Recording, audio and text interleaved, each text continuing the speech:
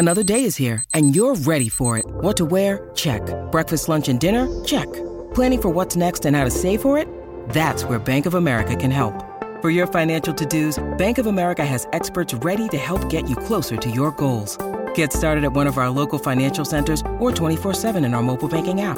Find a location near you at bankofamerica.com/talktous. What would you like the power to do? Mobile banking requires downloading the app and is only available for select devices. Message and data rates may apply. Bank of America N.A., member FDIC. When you need mealtime inspiration, it's worth shopping Kroger, where you'll find over 30,000 mouth-watering choices that excite your inner foodie. And no matter what tasty choice you make, you'll enjoy our everyday low prices, plus extra ways to save, like digital coupons worth over $600 each week. You can also save up to $1 off per gallon at the pump with fuel points. More savings and more inspiring flavors make shopping Kroger worth it every time. Kroger, fresh for everyone. Fuel restrictions apply.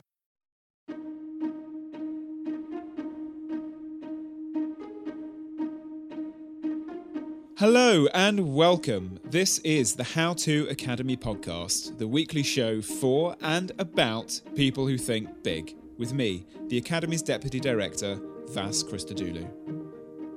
On this week's show, we meet a genuine superstar of Silicon Valley, the behavioural scientist whose classes have, both directly and indirectly, influenced the design of almost every app on your phone.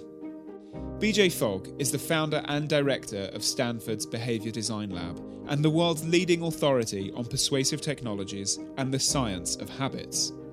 He sat down with Matthew Stadlen ahead of his live talk at the How To Academy to tell us more about tiny habits, his new book turning a lifetime of research into a method we can all apply to change our lives.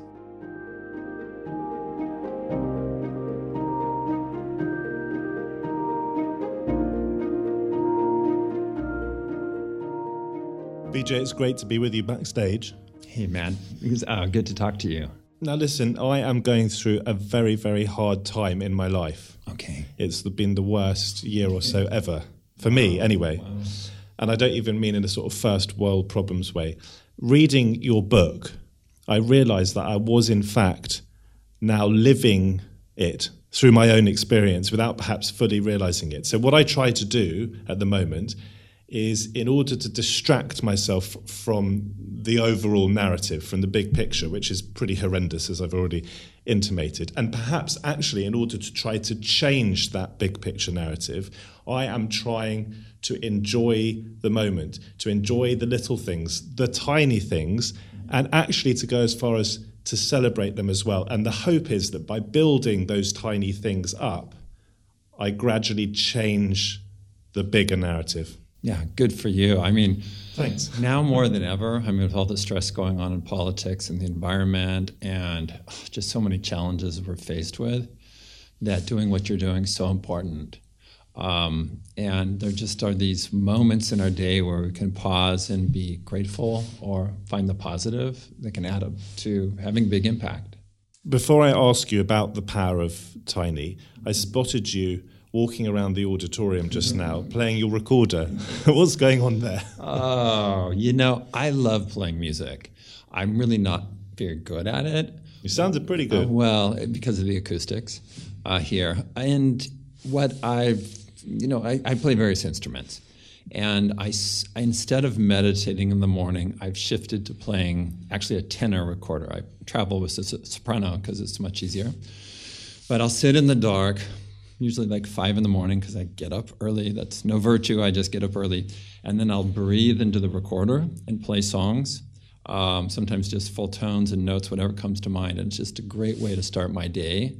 And there's something really powerful about music and playing music. So here in such a great space to pull it out and play a few songs. The Emmanuel Centre, indeed, in Westminster. So at the beginning of the book, before you go into your different big sort of chapters, you describe in various ways why tiny is so great. Yeah. In your own words now, in synthesis, explain to me some of the ways in which it is so important. Well, first and foremost, given our busy lives and our stress levels, for most people, tiny is the only thing that will actually work. The busier you are, the more stressed out you are, the more your mind's going and your life's going in different directions. You really, for most people, they only can make these tiny incremental changes. So first of all, it's practical. Next, you can start anytime. You don't have to wait for the beginning of the year or you have some crisis. Because it's so small, you can just get going. And then I'll just share one more that was a surprise to me years ago until I saw this, and now it's pretty clear. Sometimes when people try to change their behavior and do it in a big way, people will sabotage them for whatever reason, sometimes purposely, sometimes not. And if you just make these tiny changes, you can just do it in a stealthy way. I suppose people might even sabotage themselves. Yeah, and often, that's another, because it's so tiny, there's really no excuse or reason. You're just making these tiny changes in your life. And if you pick the right ones, I think we'll talk about this, that's how they add up to transformative change. I was very open with you, I hope, at the beginning, and you're very open and candid in the book. Yeah. And I want to jump forward just to ask you about the time in your life when you were incredibly stressed and you were getting up at 3 a.m. You felt really rotten for various reasons, for personal reasons, for career reasons as well. Tell us about that time in your life, how bad it was, and that tiny step you took towards getting better. Yeah, I was scared. I was working on a whole bunch of things. So at Stanford, running my research lab, but also planning a big conference that over 300 people were going to come to from all over the world. And it was just myself and my lab manager doing it, not professional organizers. And then I had done a startup that was failing, and I had to talk to my investors about, guess what? You lost your money. There were some family issues going on where a nephew of mine accidentally died from a drug overdose, and we were still reeling from that. And just so many things came together that I just remember. So there was this moment, I won't go into the story of why I decided to floss my teeth, but I decided to floss one tooth. And I remember looking in the mirror and going, okay, BJ, you got one thing right today. If everything else goes wrong today, if the wheels come off, if everything comes unhinged, you got one thing right, victory. Good for you. You got one thing done. And I really, really meant that. And then there was this recognition of me saying, good for you, you got this one thing right. I did it again and again, and that's led to a whole chapter, and in some ways, the whole theme of Tiny Habits is you change best by feeling good, not by feeling bad. But you did check yourself, and you wondered whether this was sensible or whether it might be a little bit wacky. Could this really be true that you were feeling better because you were flossing one tooth? And your answer to that is... Yes, well, I'm a behavior scientist, right? And so the training is to be skeptical. And it's about data. Where's the data? Where's the evidence? And I think the surprise was I at least was open to my own feelings. It didn't have to be data. It's like, wow. And one thing that I think it matches, what I've said over the years is I think an excellent scientist has to be open to possibilities. Okay, so that goes beyond the possibilities of what we currently think of the scientific method or how you do research. And maybe that's, I was embracing that and saying, okay, something happened here. Now let me expand this in my own life. And then after about a year of playing around with my own behavior and creating habits quickly and easily, then I started teaching it to others to see like, okay, is this method just about me and that I'm odd, or can other people do it? Fast forward. Now, I've coached over 40,000 people personally, gathering the data, yes, but also their stories. And to me, the evidence is clear. You can change your habits more quickly and easily than most people think, and you can do it by feeling good, not by feeling bad. We'll talk about the power of emotion a little bit later on in a bit more detail. I have to be very honest with you and suggest just a little bit of skepticism I had about the idea of imagining myself flossing one tooth, and every time I did that, then looking in the mirror and saying great or victory.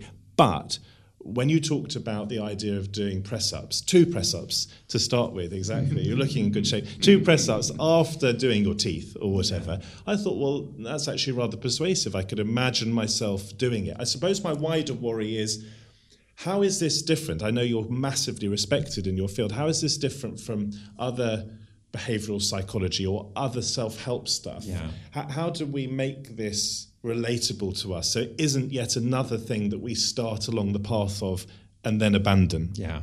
Well, I think it's different in a whole bunch of ways. I mean, the book is based on my own research. It's not a summary of the old ways that didn't work very well. To your point, and I think it's a really important one, first and foremost, when you're creating new habits, help yourself do what you already want to do. So if flossing isn't meaningful for whatever reason, and press-ups are, do that. If meditating 3 calming breaths isn't something that interests you, don't do that. So first and foremost, focus on creating new habits you want, not ones that feel like should. Motivation is a key word in your work, and it's not necessarily a positive word in your mind, but it fits. It's mixed, and it fits into this important context of the elements of behavior. Tell us the 3 elements of behavior and how motivation fits in there. Yeah, in 2007, I put together the pieces of a puzzle. In some ways, it's like an answer to a riddle where behavior happens when 3 things come together: motivation to do the behavior, ability to do the behavior, and a prompt. And that's it. It's just those 3 things. So let's talk in a bit more detail then about motivation, the idea of focusing on matching. Yes. So in the chapter about motivation, I basically say, first and foremost, pick behaviors you want to do, where you already have motivation to do it. And as you pick new habits to do, there's really 3 criteria. So you're matching yourself with the best new habits. So instead of the old-fashioned way of, I have to go to a gym for an hour a day and I'm going to have to figure out how to motivate myself to do this thing I don't really want to do. No, don't do that. Instead, pick behaviors, number 1, that you want, new habits you want. Next, you have to be able to do them. So that's motivation, ability. And third, the behavior should have impact. So if you're trying to reduce stress, if meditation reduces your stress, great. If it doesn't, for some people it causes more stress, then don't pick that one.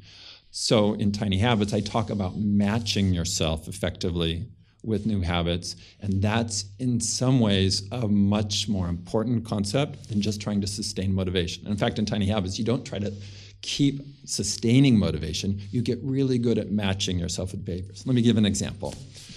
So in my own life, I do value physical activity. I think it's good for lots of reasons. And what I found out that, so I live half time in Maui, and I found out that I really like to go surfing. So I don't have to motivate myself to go surfing. In fact, it's quite the opposite. I'm looking at the clock. It's 4 o'clock in the morning, 4:30. I'm like, hurry up, hurry up, hurry up. About 5:10, it starts getting light in the summer, and I can head out. So I'm not having to motivate myself to go out. And surfing is hard. Surfing is hard. I go out there and just, bam, I get this great workout, but it's also a spiritual experience, and there's just so many good things. So I discovered that surfing was a good match for me. For my partner, he found out that a good match for him in terms of working out is rowing on a rowing machine. I would have not guessed that for him. We've been together almost 30 years. But he discovered through a process that rowing is the thing he loves, and he gets up early in the morning and goes and rows. And that habit, like other habits that you do, maybe we'll talk about this, as you do a new habit and feel successful, it naturally has these ripple effects. So now he's lifting weights and doing other things in addition to his rowing. So pick, and there's a process to figure out what are the best habits and how do you match yourself with the right habits. And I call those golden behaviors. Let's just pause right there, because you say that you've been going out with your partner for 30 years, 3 decades. Yeah. How does the power of Tiny help us in our relationships, in our romantic relationships? Oh, in so many ways. I need all the help I can get here. Yeah, in so many ways. I mean, you can, using my behavior model, you can look at your partner's behavior and understand what's going on, what prompted it, what's the motivation behind it, and what were the ability factors. If they're not doing a behavior that you want them to do, often we think the first thing we need to do is motivate them, get upset, or that's actually the wrong direction. The troubleshooting order is you first check to see if there is a prompt. So for example, I wasn't wiping down the shower like my partner thought I should. He's a clean freak. And he kept saying, wipe down the shower. And I didn't do it until he demonstrated exactly what the behavior was. So in the behavior model, B equals MAP. So there's the behavior. And he explained it perfectly to me. He said, BJ, when you're done showering, he always showers before me. He says, I'm going to leave my towel right here. That will be your reminder. You take the towel and you do this. And he showed me exactly how to do it. So that was my ability. He showed me how. He trained me up. And then the motivation was built in because, I want to maintain the shower and I want to keep the relationship good. So all three things came together. And he specifically had to dial in that, make it easy for me to do by showing me and saying, this is your prompt. My towel sitting here will remind you to do this. Now, there's an important nexus, isn't there, between prompts, which you've mentioned quite a bit, and location. There's no pointed or no good in using the garage as a prompt to clean the kitchen, for example. Yeah, there's different ways to design prompts, and prompt design is so important. Often we just leave it to chance, like, I'll just remember to wipe down the shower, I'll just remember to call my mom, or I'll just remember to do whatever, and that's a mistake. You can design prompts specifically, and in the tiny habits way, what you look for is a routine you already do that can serve to remind you to do the new behavior. So in my own life, and I can see you smiling because you know what I'm going to say, I wanted to do push-ups throughout my day. And in the tiny habits way, you scale it back, so it's super tiny, just 2. I can do more if I want, but the habit is 2. And I found that it fits after I pee. So it's after I flush the toilet, I do 2 push-ups, wash my hands, and go on my way. The more you drink, the stronger you get. The more coffee, yeah, right. So there's a direct correlation between coffee consumption, water, and my strength. But when you find a routine that can reliably act as your prompt, then you don't have alarms and Post-it notes and memory failures.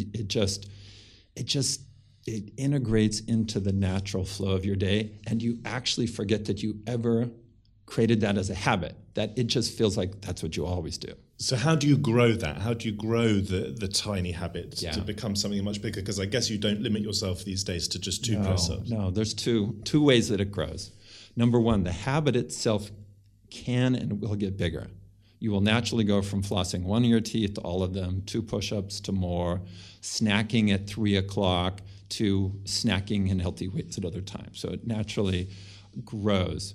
Now, you can always do more. Even at the beginning, you can floss all your teeth if you want. Get extra credit. Yes, exactly. And you think of it as extra credit, but you keep the bar low. So one way that Tiny Habits is way different, and then I'll get to the other way it grows in a second. But one way that Tiny Habits is really different is you don't keep raising the bar on yourself. You don't go 2 push-ups, 5 push-ups, 8, and then I have to do 12, and then I have to do 20. It's always the minimum is okay. And then when you do more, extra credit, good for me. And when you only can do 2 or only want to do 2 push-ups, bam, you did it. Good for me, I did it, I got it done. So it's all about setting yourself up for success. And that includes, surprisingly, not raising the bar and making yourself do more. Now, the second way that Tiny grows bigger is when you do a new habit and feel successful, and the feeling of succeeding is very important, you naturally start doing other behaviors that are related. Let me give an example. I created a habit of, after I emptied my spam folder, I would take 3 calming breaths. It took a long time to find where that was going to fit in my life. But oddly enough, as soon as I empty my spam folder, I take 3 calming breaths as a way of meditating. I can do more if I want, but I don't have to. But once I had that habit wired in, I saw myself doing that habit and other relaxation behaviors at other parts of my day. Like say I was restless at night, or something frustrated me at the airport, or so on. So it generalizes to other parts of your day. We're going to talk about negative habits, negative cycles, and how we disrupt that and become positive. But when it comes to your positive tiny steps, if we feel that we're slipping back from those, if we are not managing to floss even 1 tooth every evening, or we're not able to do 2 press-ups, whatever it is, or wipe down the shower, we find ourselves failing, in other words. How do we get back on the horse? Yeah.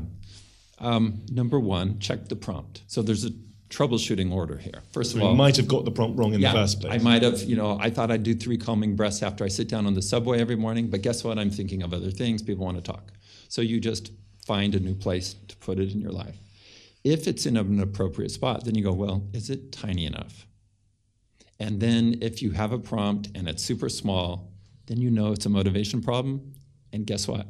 You've matched yourself with, I don't want to say the wrong habit, but not an optimal habit. That's a sign that, I need to find something else because I don't really want this new habit. And that's okay. In the process of figuring out how to change your habits in your life, there's twists and turns. Nobody's perfect. And sometimes we think a habit, it's like, I thought eating an orange every lunch was going to be a great habit for me. But as I got into it, it was like, you know what? I don't really want to eat an orange every lunch. And so sure, I could somehow manipulate myself into it, but why? End that habit and do something else. Tell us a little bit more about the power of emotion here and how that can help us, how celebrating can make us feel good, how feeling good, in other words, and linking feeling goods to particular habits is so crucial. And perhaps maybe give the example of the mother who had 6 children under the age of 13 or whatever it was, who had a sticker on her fridge. Yeah, thanks for that. And that mother was my sister, Linda, and I don't reveal that till the last chapter. Oops, spoiler alert, how you say it here.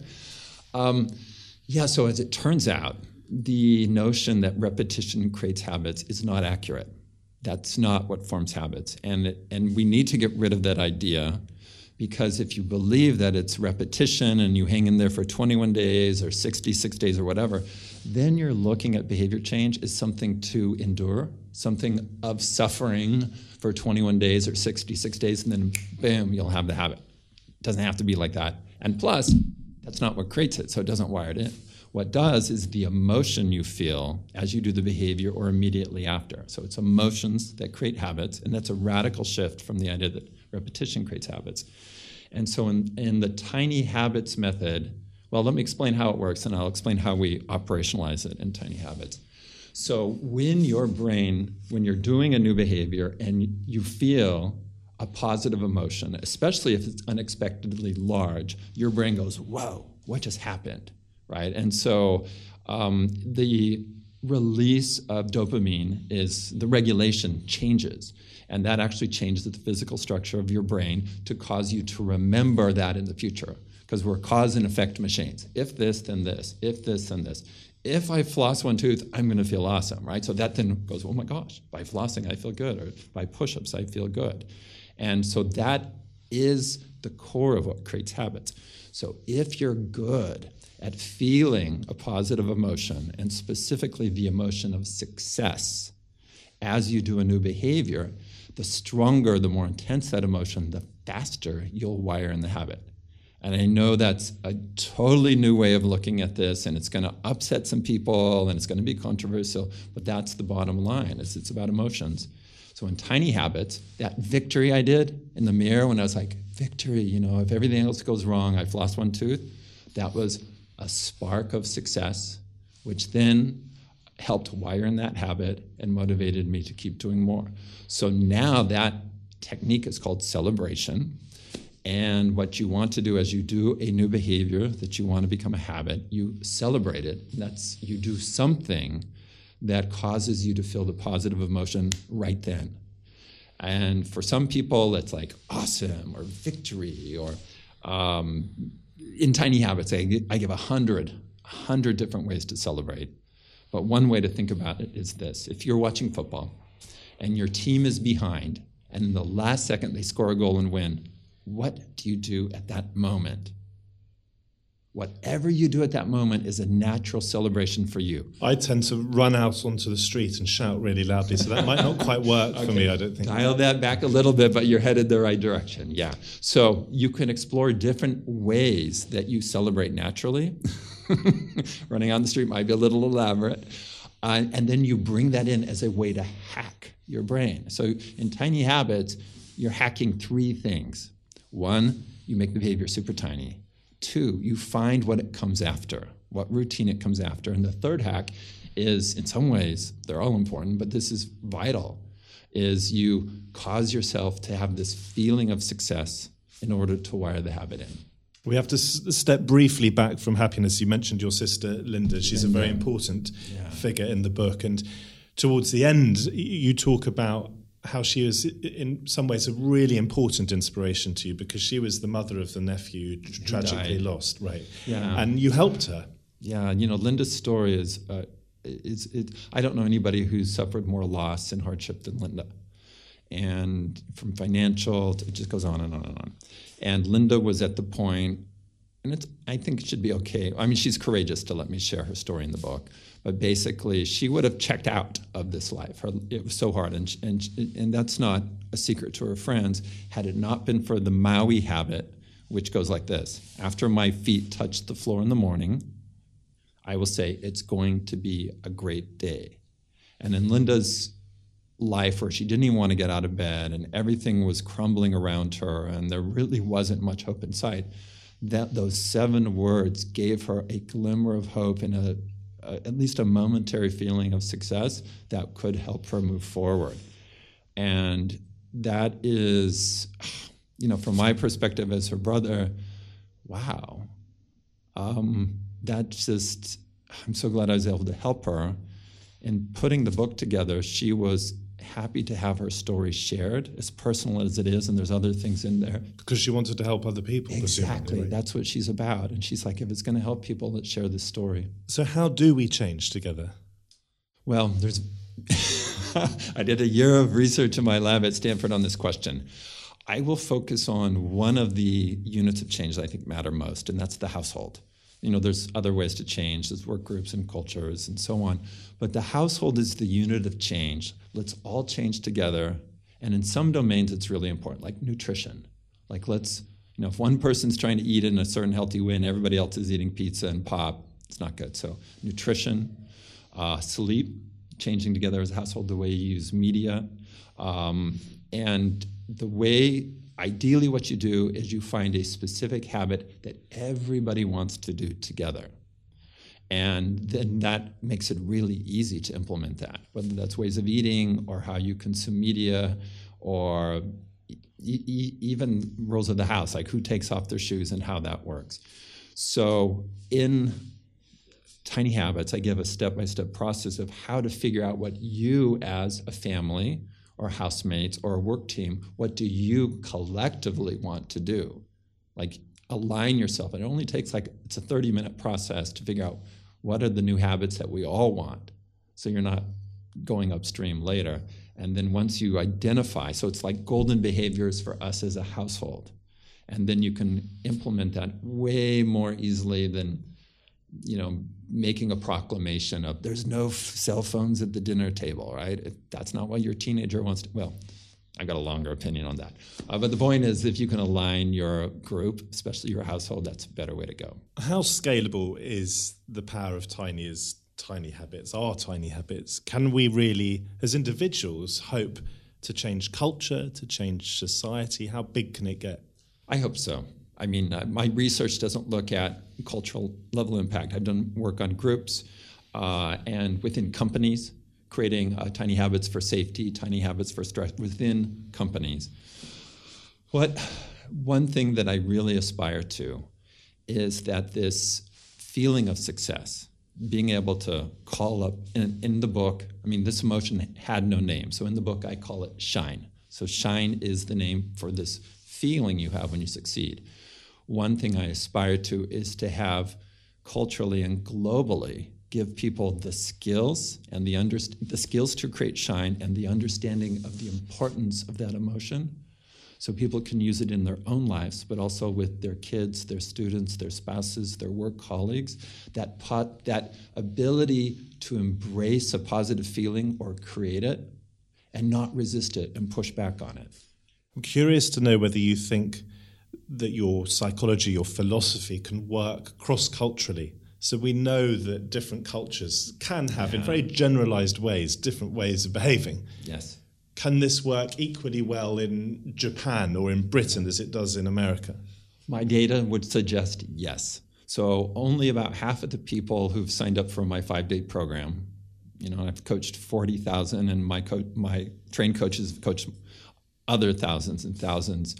So that's, about half of the people are outside the U.S. And yes, people from the UK will push back and say, oh, BJ, we're not like that. That's a California thing. But when they reflect and when they look at, what do I do when I feel successful? What's that reaction?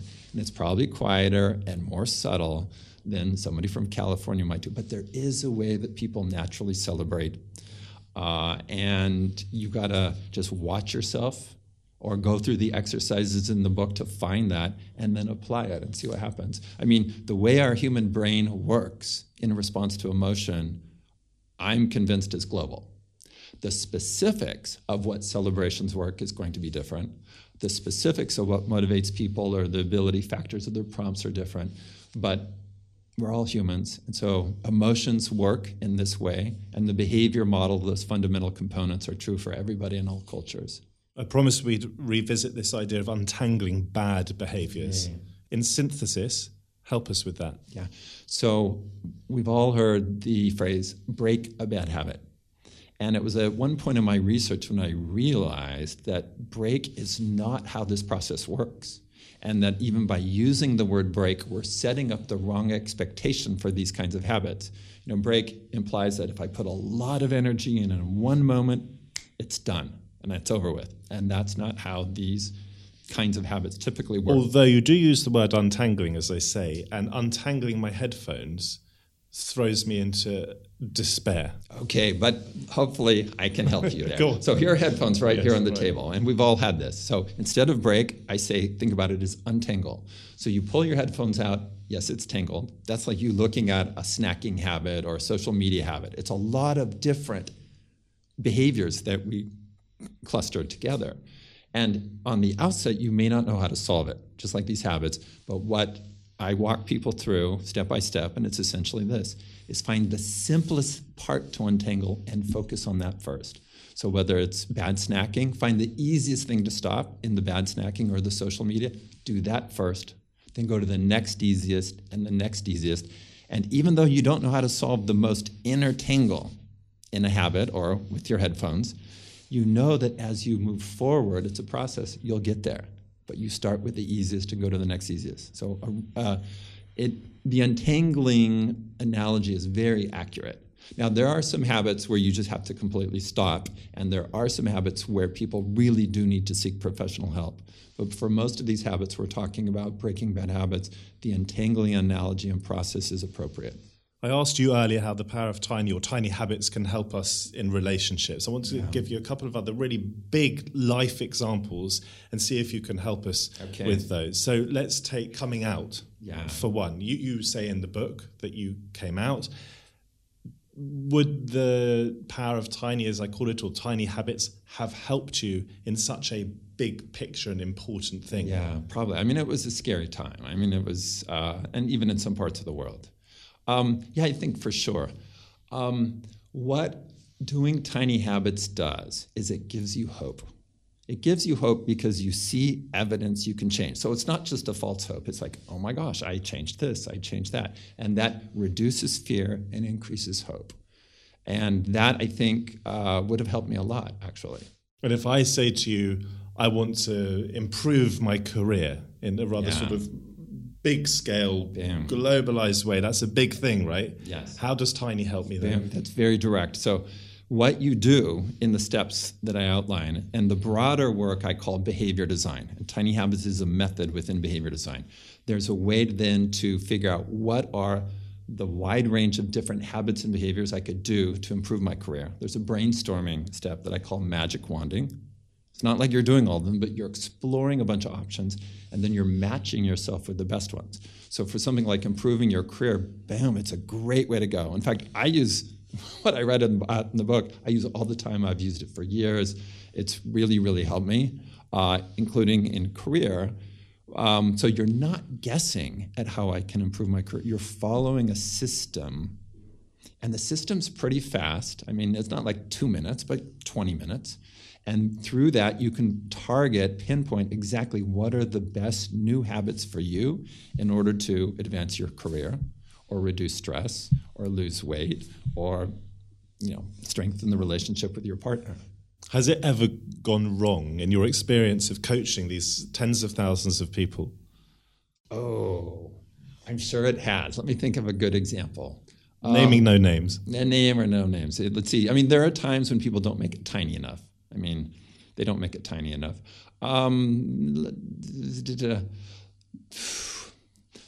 I I can't think of a vivid example of where it's really gone wrong for somebody. Are there risks attached? Oh, yeah, definitely there's risk. You're changing. Let's say, for example, this is close to true, but it's a bit of an exaggeration, I'll say that. So I decided to start using Snapchat as a way to stay connected with my nieces and nephews. So it was like, okay, every day use Snapchat for a little bit, which I did. And I kind of like Snapchat. And I started snapping on Snapchat. Well, now it's called Snap. And it could have gone wrong if I started using Snapchat for like an hour or 2 hours a day. Okay, fortunately I didn't. I ended up using it more than I thought I would because it is fun and goofy and I can be stupid on Snapchat and it's, I don't think, public forever. But yeah, there are, for example, in the book, early in the book, there's an exercise about creating a daily chocolate habit. And there are quite a few exercises, I should say, in the book. Yeah, which in some ways are optional, but if you want to learn the skills of change, do the exercises. But early on, it's like create this habit of eating healthy chocolate. Now, the idea there, it's really about nutrition. It's almost like a vitamin or a vitamin, as y'all would say. But it could go wrong if you started eating tons of chocolate every day. So it's like, okay, this is a habit that's not supposed to grow. You're practicing the skills of change with this habit about daily chocolate. And if you can create the daily chocolate habit, you can create other habits. It's exactly the same process. There is an example in the book, because this is not a po-faced project here, where you even say that drinking booze or drinking alcohol can help you with your inhibitions on the dance floor. Yeah, but I don't know how seriously we should take that. Well, I was, yes, in the context of saying, yeah, there are better ways to do this. So I'm a huge advocate of dancing. And I ran 2 conferences at Stanford that are all about dance innovation. And the point of that story was, instead of offering alcohol, what we did at one of the events is, and this was at a health event, we handed out sunglasses to disinhibit people. So it seemed to serve the same purpose of making people feel less anxious. And by handing out sunglasses, people would get on the dance floor. We didn't have to hand out booze. Based on the premise that little children, when they put their hands over their face, think no one can see them, right? Yeah, or darkened room or whatever. So if you can figure out the fear that's inhibiting a behavior and get rid of that fear, then the hope for the behavior can emerge. And that's the role that the dark rooms or alcohol or sunglasses, they're all serving to reduce the fear. So then the motivation you get through hope can emerge. I'm going to ask you for your concluding thoughts in just a moment. But first, why did it take you so long to write this book? I don't mean in the writing of it, but why? Yeah, well, no. Why did it take you so long to get round to writing it? I mean, you know, in my work, I always try to break new ground. And there's exciting stuff that kept coming my way and like discoveries, I guess I'll call them. And I was making all these notes and testing things and teaching new classes. And it just felt like I didn't have time to stop and pull together tiny habits in a book like this, that I didn't want to stop the discovery and the exploration I was doing. However, one night, I had this dream where I was going to die in a plane crash. I was in a plane. I was convinced I was going to die. I've had that dream many times. Yeah. Well, and then my reaction in that moment was very clarifying. It wasn't, there's only one reaction, and it was a deep regret. Just feeling of, oh, no, I've not yet shared my work in a way that can reach the people that it needs to reach. And I woke up, and it's like, oh my gosh, that was just a dream. I'm not dead. I told my partner first thing in the morning this, and it was very clarifying. So at that point, I did put other things on pause. I did find a way to move forward with the book. So it was that moment that was so clarifying about my priorities and, frankly, what I feel is my obligation to share. I think these things that you find in Tiny Habits were a gift to me that I have an obligation to share, a responsibility, and that's what the dream woke me up to. Sum things up for us then very briefly, and obviously we haven't covered all the ground, so if there's some important things we've missed that you'd like to weave in, here's your opportunity. Well, I think it's just you change best by feeling good, not bad. And it's easier than you think, and you don't have to be perfect, and it actually can be fun.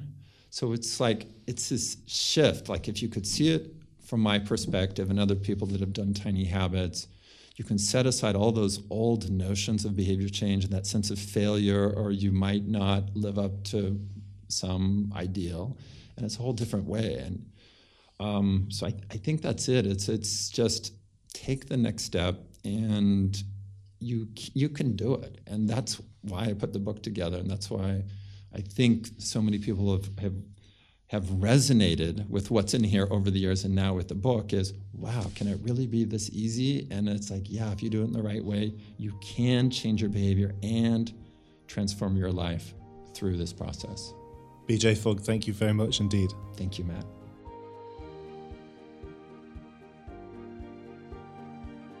This week's show starred BJ Fogg and was hosted by Matthew Stadlen. It was edited by John Doughty. If you enjoyed the show, please don't forget to rate, review and subscribe wherever you get your podcasts. And of course, you can visit us in London and meet the world's leading thinkers and doers almost every night of the week. Find out more at howtoacademy.com or on your social media platform of choice. I'm Vas Christodoulou. Thanks for listening.